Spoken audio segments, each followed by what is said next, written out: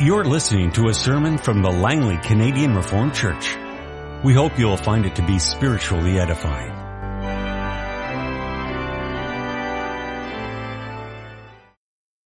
Connection with our text this afternoon, we have two readings. Our first reading is from the Old Testament, a beautiful passage, a passage of comfort to a troubled people. We read together Isaiah 61. The Spirit of the Sovereign Lord is on me, because the Lord has anointed me to preach good news to the poor. He has sent me to bind up the brokenhearted, to proclaim freedom for the captives, and release from darkness for the prisoners, to proclaim the year of the Lord's favor and the day of vengeance of our God, to comfort all who mourn, and provide for those who grieve in Zion, to bestow on them a crown of beauty instead of ashes, the oil of gladness instead of mourning, and a garment of praise instead of a spirit of despair. They will be called oaks of righteousness, a planting of the Lord for the display of His splendor. They will rebuild the ancient ruins and restore the places long devastated. They will renew the ruined cities that have been devastated for generations.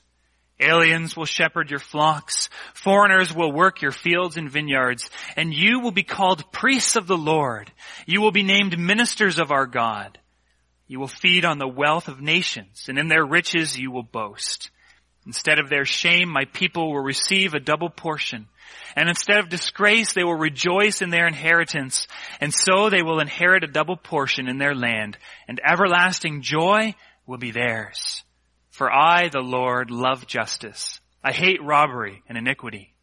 In my faithfulness, I will reward them and make an everlasting covenant with them. Their descendants will be known among the nations and their offspring among the peoples. All who see them will acknowledge that they are a people the Lord has blessed. I delight greatly in the Lord. My soul rejoices in my God, for He has clothed me with garments of salvation and arrayed me in a robe of righteousness, as a bridegroom adorns his head like a priest, and a bride adorns herself with her jewels.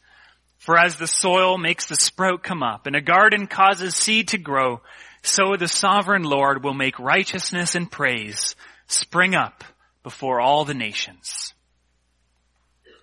Then we turn to the New Testament, the letter of Paul to the Romans, chapter 8, verses 1 through 17. Therefore, there is now no condemnation for those who are in Christ Jesus. Because through Christ Jesus, the law of the Spirit of life set me free from the law of sin and death. And what the law was powerless to do, in that it was weakened by the sinful nature, God did by sending His own Son in the likeness of sinful man to be a sin offering. And so He condemned sin and sinful man in order that the righteous requirements of the law might be fully met in us, who do not live according to the sinful nature, but according to the Spirit. Those who live according to the sinful nature have their minds set on what that nature desires. But those who live in accordance with the Spirit have their minds set on what the Spirit desires. The mind of sinful man is death, but the mind controlled by the Spirit is life and peace. The sinful mind is hostile to God. It does not submit to God's law, nor can it do so. Those controlled by the sinful nature cannot please God. You, however, are controlled not by the sinful nature, but by the Spirit, if the Spirit of God lives in you. If anyone does not have the Spirit of Christ, he does not belong to Christ. But if Christ is in you, your body is dead because of sin, but your spirit is alive because of righteousness. And if the Spirit of Him who raised Jesus from the dead is living in you, He who raised Christ from the dead will also give life to your mortal bodies through His Spirit who lives in you. Therefore, brothers, we have an obligation. But it is not to the sinful nature to live according to it. For if you live according to the sinful nature, you will die. But if by the Spirit you put to death the misdeeds of the body, you will live.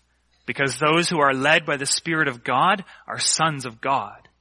For you did not receive a spirit that makes you a slave again to fear, but you received the Spirit of sonship. And by Him we cry, Abba, Father. The Spirit Himself testifies with our spirit that we are God's children. And if we are children, then we are heirs, heirs of God and co-heirs with Christ, if indeed we share in his sufferings, in order that we may also share in his glory. Our text this afternoon is the Word of God as it's summarized and confessed in Lord's Day 20 of the Heidelberg Catechism. In Lord's Day 20, the Catechism continues the explanation of the Apostles' Creed, the articles of the Christian faith, and in Lord's Day 20, we come to the beginning of the section regarding the Holy Spirit. Lord's Day 20. What do you believe concerning the Holy Spirit?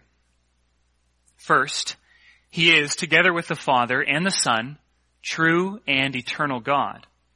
Second, he is also given to me to make me by true faith share in Christ and all his benefits, to comfort me and to remain with me forever. Beloved congregation of our Lord and Savior Jesus Christ, this past week, Thursday, we celebrated Reformation Day. It's true that that's not the name that most people associate with this last week, Thursday, but it's true nonetheless. While Halloween is a celebration of death, the Reformation really is a celebration of life. It's a celebration of life. Of the life that the Spirit breathes into the church and into this world. The Reformation, the return of the church to the Word, that Word that gives life. On the sign outside of this church building by the road, on your liturgy sheets, it says that we are a Reformed church, Langley Canadian Reformed Church. And so obviously that word is important to us. Now unfortunately, being Reformed does not always have positive connotations, not in everyone's ears at least. People have thought of Reformed people as overzealous doctrinaires. People are too concerned about doctrine and ideas, not so concerned about life and love. Reformed has been associated with cold theology and even colder Christians. The frozen chosen, as Calvinists have been coined in different times. But this afternoon we come to the Heidelberg Catechism, a product of the Reformation of the Reformed Church. And I think we must all agree that there's nothing cold about this confession. There's nothing cold about the way that it's written. It's been affectionately called the Book of Comfort. It begins, of course, what is your only comfort in life and death?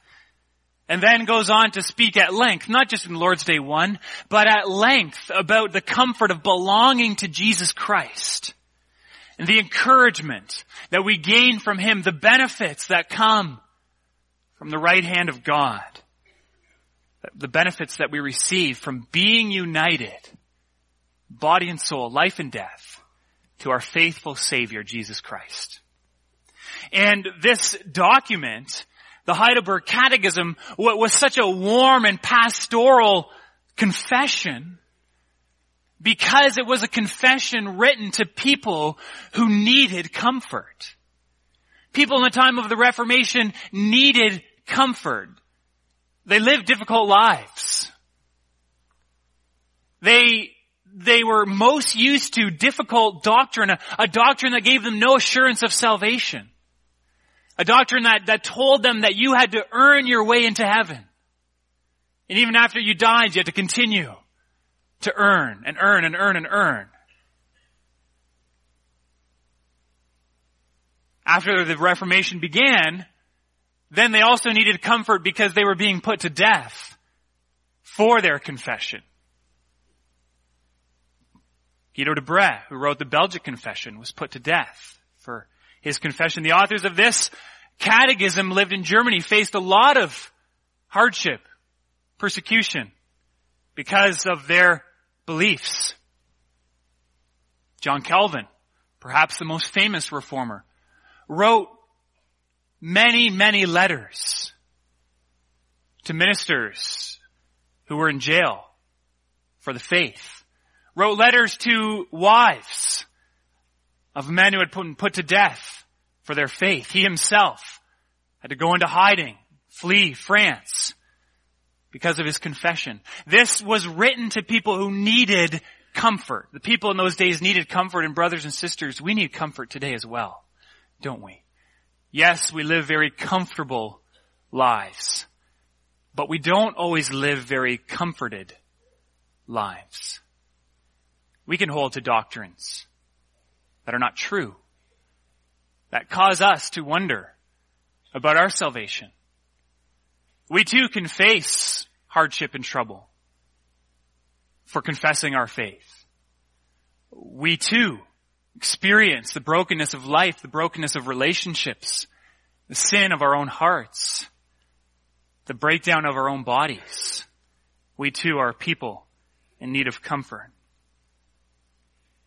Lord's Day 1 teaches us to expect our only comfort in life and death in this, that we belong to Jesus Christ. We come to this Lord's Day this afternoon, Lord's Day 20. We come to a Lord's Day that's summarizing a vast amount of biblical insight into a very, very short space as it teaches us about the Holy Spirit. And it tells us that status and experience of belonging to Jesus Christ, in which our only comfort is found, is the result of the powerful work of the Holy Spirit. That it's the Holy Spirit who makes this possible. He's the one who unites us to Jesus Christ. So that in a broken, sinful world, as broken, sinful people, we can experience true, deep, and lasting comfort. And so we consider this afternoon the Comforter, the Holy Spirit, as we consider that the Holy Spirit unites us to Jesus Christ. And we'll see that He is the source, the sustainer, and the security of our life in Christ. The source, the beginning, the sustainer, the one who continues that work in us, and also the security, the guarantee of our life in Christ. So first of all, the source. Before we can really consider how the Holy Spirit unites us to Jesus Christ, we have to first consider that we are actually not the focus of the work of the Holy Spirit. Often when we think of the Holy Spirit, the sanctifier, the one who works in us, we think the Holy Spirit must be singularly focused upon the church. But actually that's not true. The Holy Spirit has another singular focus, and that's not us. It's Jesus Christ. The Holy Spirit is first of all focused upon Jesus Christ. And the beginning of that is expressed in the reality of the Trinity. That the Father and the Son and the Spirit are from all eternity true and eternal God. Before we ever came on the scene, the Spirit was focused on the Son for the glory of the Father. The Son and the Spirit have lived together in perfect communion from all eternity. And that's true, the Trinity. It's a beautiful reality, but we have to realize it's so much more than just a truth. So much more than, dare I say, just a doctrine. But that connection between the Son and the Spirit is actually a relationship. It's a relational connection. They're close. They're best friends. We can see that closeness between the Spirit and our Lord Jesus Christ when we consider the life of our Lord Jesus Christ. That's where it really becomes clear to us. So we see as one person, Sinclair Ferguson, has characterized the Spirit during Jesus' time on earth as his best friend. His best friend. So we'll consider the connection between the Lord Jesus and the Spirit. Even before Jesus was born, of course, the Spirit was speaking about him. Like a best friend who can't stop speaking about the one that he loves. The Spirit, before Jesus even comes, is speaking about him. He's speaking to the prophets, and he's speaking to his people through the prophets, speaking the mysteries of Jesus Christ to them, mysteries that would only become clear when the Son of God would become flesh. John the Baptist, of course, the one who the Spirit caused to leap in the womb of his mother, was the last of these prophets. The ones who prepared the way, who spoke of the coming of Jesus Christ. The Spirit was the one preparing the way. And it was the Spirit who came upon Mary, remember, and caused her to conceive. It's the Spirit who guides the Son from the glory of heaven through the womb of the Virgin Mary to that manger in Bethlehem. The Spirit is the one delivering Christ into this world. As Jesus grows older, from a baby to a young man, Luke records twice that he grows in wisdom. He doesn't mention the Spirit here, but we can be sure that the Spirit is the one who is causing that growth. The Spirit is the one who carefully and powerfully instructing Jesus is causing him to grow in the word of the Lord, in wisdom and in grace. The Spirit is the one who comes and powerfully sets off Jesus' ministry. He compels Jesus to go to the Jordan to be baptized. And there, when Jesus is baptized, the Father announces his good pleasure, and the Spirit is seen descending on Jesus like a dove. It's not as though the Spirit hadn't been with Jesus before then, but the picture of the Spirit is there as a sign. And now Jesus is, as Luke 4 verse 1 mentions, full of the Spirit.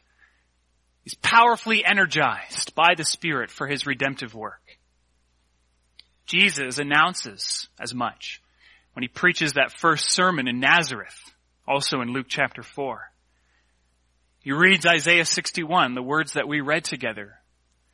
And he says, this passage is now fulfilled in your hearing. The Spirit has now come upon me. Jesus is saying that his preaching, his healing, his redemptive work will now be accomplished. How? Through the powerful work of the Spirit. And the Spirit is the one who constantly is revealing himself to Jesus during his ministry. He's the one who fills Jesus with wisdom and with joy and with praise. When the disciples live and walk with Jesus, they're living and walking with the Holy Spirit as well. Through Jesus, they see the Spirit at work. God the Spirit was with Jesus at every turn of his life. But it wasn't just, or only, to impart a sense of joy and purpose to Jesus. It certainly wasn't a superficial sense of joy and purpose. That's often what we associate with the Spirit, don't we? Someone who we characterize as being full of the Spirit is someone who has this sense of joy and purpose. They seem really energetic, like they're on a high. But you know what happens after a high? You hit a low. But this isn't the way that the Spirit is with Jesus. No, the Spirit is energizing Jesus because Jesus has come to earth with a mission. But to accomplish that mission, he had to take upon himself human frailty and weakness. He needs the Spirit. Yes, he's the Son of God, but he needs the power of the Spirit to accomplish this mission. The Spirit wasn't with Jesus along for the ride. He wasn't a tag-along. He was vital to Jesus' work. He was the power that made our Lord Jesus strong. He was the revelation that made clear the path that our Lord Jesus was to take. He was the encourager that when our Lord Jesus was tired, was weak, was worn down, gave joy to his heart. And it was through the direction of the Holy Spirit that the life of our Lord Jesus became more and more difficult. Remember, it was the Spirit who led Jesus out into the wilderness for 40 days and 40 nights to be tempted there by Satan. And it was the Spirit who spurred Jesus on in every step that he took toward the cross. It was the Spirit who made it clear that the Father would not let this cup pass. The cup of God's wrath, the punishment for the sins of God's people.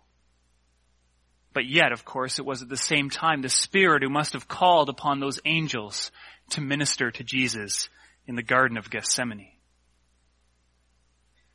The Spirit was there, empowering Jesus to take every step toward the cross and to finally and ultimately pay the price for sin. And after Jesus had paid that price, the Father vindicated him by raising him from the dead. But how was Jesus made alive? 1 Peter 3 puts it this way: he was put to death in the body, but he was made alive by the Spirit.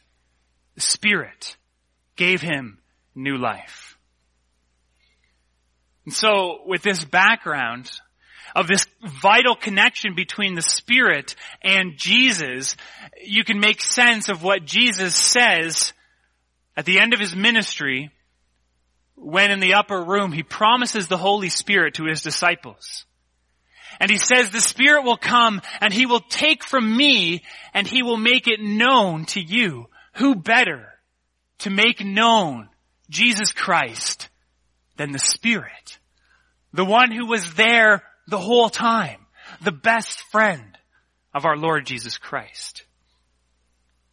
That's quite something, isn't it? He was there every step of the way as our Lord Jesus walked this earth. As he taught, as he suffered, as he died and rose again. He was the guide and the power and the encouragement. And he, Jesus says, is going to be the one to teach you. There is no better teacher than the Holy Spirit. And he does not just speak the truth of Jesus Christ into our ear. He does not even just give us the words of Scripture. No, he invades our soul. He invades our soul. This teacher comes and makes a home in our hearts. And when he comes, he brings Christ with him. So that who Christ is, he is for you. And what Christ has done, he has done for you. He unites you powerfully to the work of Jesus Christ.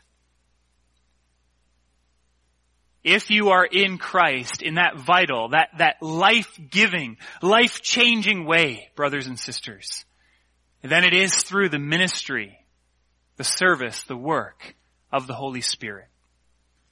He's the source of our life in Christ. He's the one who unites us to Christ. He who energized our Lord Jesus for his mission is the same one who energizes us for our life in Christ and our mission in this world. He's the source. And he's also the sustainer. Now we could, in considering this, we could continue on from the Gospels and go through the book of Acts. We had some time to spend in Acts this morning. We heard a part of how the Spirit energizes and encourages the church for their mission of proclaiming the good news of Jesus Christ. And that work continues on today. Acts is really just the beginning. As we're called, as we were this morning, by the Word of God to continue to proclaim boldly the Word of Christ. But instead of going in that direction, we're going to consider another direction. We're going to consider the inner workings, the effect inside of us that our union with Christ has through the power of the Spirit.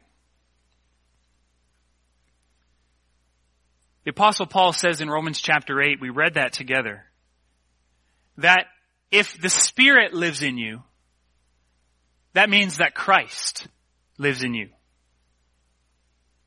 It's very clear in verses 9 and 10 of chapter 8. Listen to what Paul says. Listen for the words Spirit and Christ. You, however, are controlled not by the sinful nature, but by the Spirit, if the Spirit of God lives in you. And if anyone does not have the Spirit of Christ, he does not belong to Christ.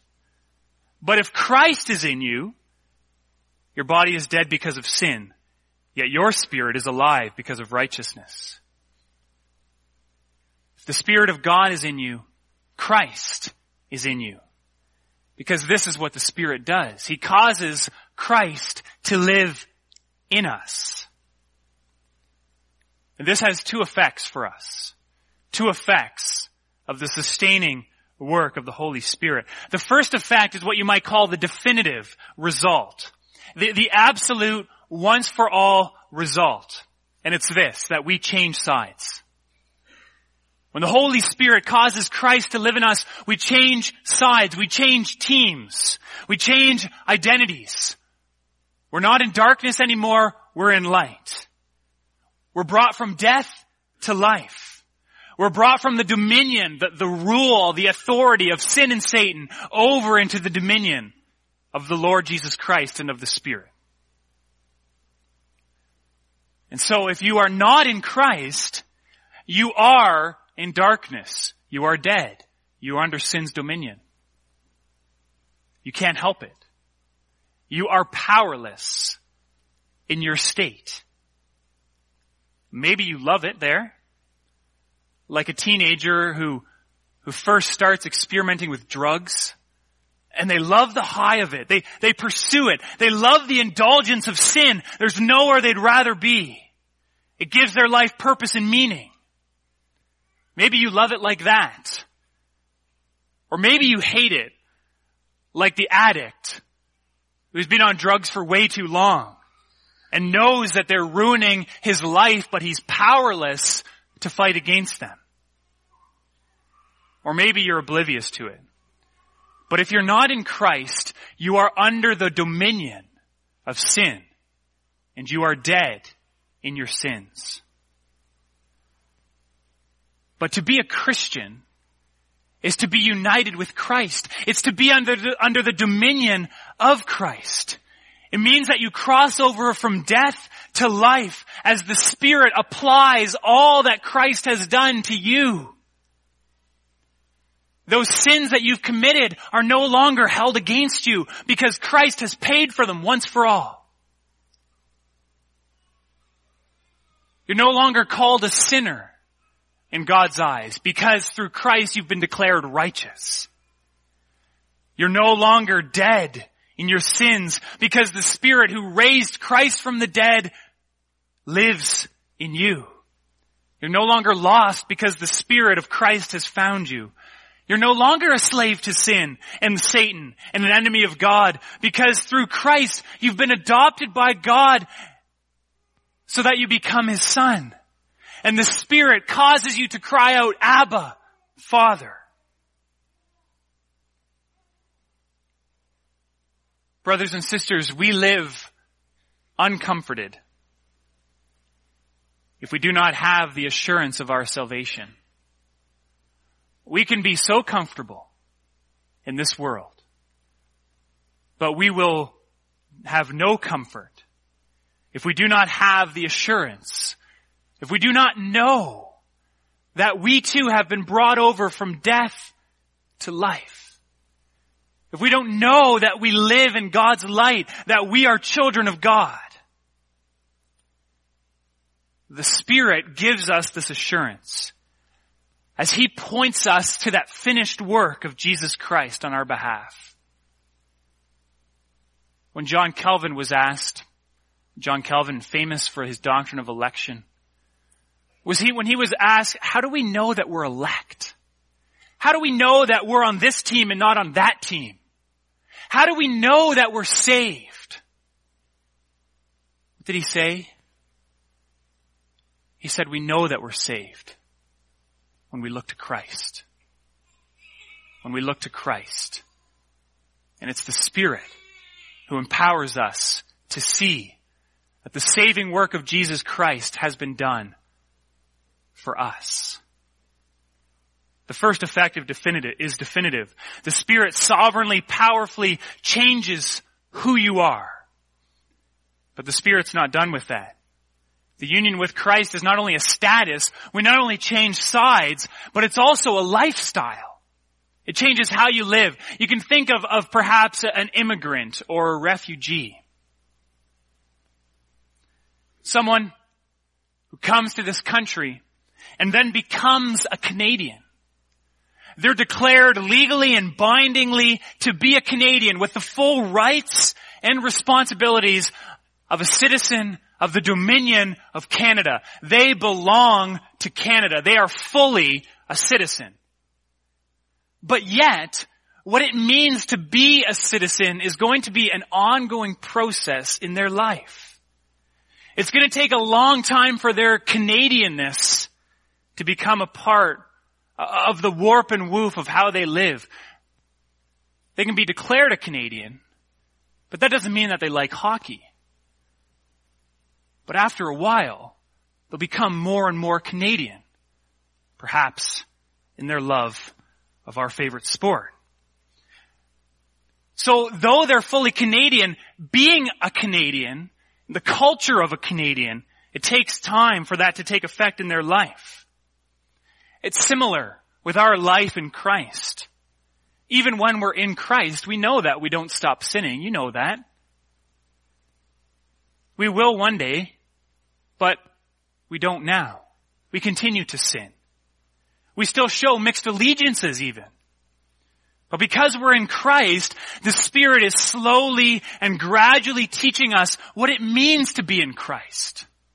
And strengthening our desire to serve for Christ and to live in Christ's kingdom consciously and actively. And the Spirit is slowly and gradually purifying our lives, our thoughts, words, and deeds. He's more and more making us act like who we are. And yes, this is a difficult struggle. It's a lifelong struggle. It's one with amazing victories and unsettling, troubling defeats. Don't we so often lack comfort, not because of that scary world out there, but because of the weakness and sin that's present in here? Isn't that so often why we're not comforted? Why we don't feel at peace? But the Spirit is our encourager and our comforter. He leads us in our fight against sin. He builds our faith in Christ, and He encourages and strengthens us with each step, with the gospel of our Lord, with all that the Lord has done for us and is continuing to do in us. And finally, we come to our security as the Spirit not only lives in us,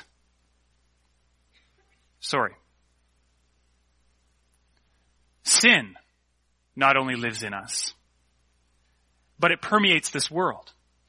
Sin lives in us and the Spirit is purifying our lives, but there's more, isn't there? There's sin out there in this world where Satan is like a roaring lion. Sin affects our politics. It affects our relationships. It affects our history. And this sin-filled world encroaches on us, even God's children. The injustices out there we experience together with Christ's church all around this world. As we heard about this morning, the persecuted church. The hostility of the world breaks out against the church. The brokenness of this world invades our families, our relationships. The sickness in this world breaks down our bodies. It affects every aspect of our lives. But in the brokenness and sinfulness of this world, brothers and sisters, the Spirit is given to us as a deposit, as a guarantee of a better day. The Spirit is given to you as God's promise of complete perfection and total, comprehensive, worldwide righteousness.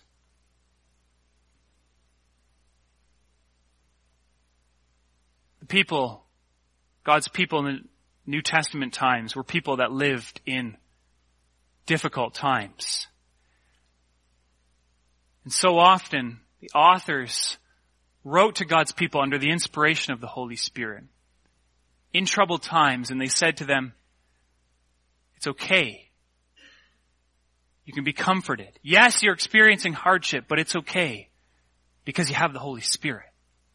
The Holy Spirit is with you. False teachers were coming, and they were telling people that Jesus hadn't actually come in the flesh. lived and died for sins. And so they're making people question what it means to be saved. And so John wrote to them in 1 John and he says, listen, this is how you can know that you're in Christ and that you're saved, because you have the Holy Spirit. The Holy Spirit has taught you that Jesus Christ did come in the flesh and that he did die for your sins. And it's the Spirit that as a result causes you to know Christ. When Paul wrote his second letter to the Corinthians, he and his companions had faced a long and difficult time, facing hardship and persecution and difficult providence from God on their way. But yet Paul remained confident. And how did he remain confident? He says this in 2 Corinthians 1, now it is God who makes both us and you stand firm in Christ. He anointed us and set his spirit of ownership on us. He put his spirit in our hearts as a deposit, guaranteeing what is to come. Paul says later in that letter, yes, our bodies are wasting away. Yes, we're facing hardship. But the Spirit causes us to know of a better day. To know that these persecutions are working in us a glory. They're giving us a taste that this work that God has begun in us will be completed on the last day. And so, brothers and sisters, when you go through hardship, when you go through difficulty, you can know that you are in good company. Most of the New Testament has been written to people going through hardship. And the message is that the Spirit who is with you as you walk this present journey is the same Spirit who enlivened Christ as he walked through hardship. Yes, even as he suffered for your sake. And so it's the Spirit who brings that work of Christ to your life. It's the Spirit who unites you to Jesus Christ. He is the guarantee that you will one day fully experience Christ's victory. He will bring you through the fire, refined and purified. He will clothe you with the glory of Christ. He will finish that work that Christ has begun in you. He is himself the guarantee that we shall be forever free when Christ returns on his great day. O come, Lord Jesus, come, we pray. Amen. This has been a sermon from the Langley Canadian Reformed Church. For more information, please visit us on the web at www.langleycanrc.org.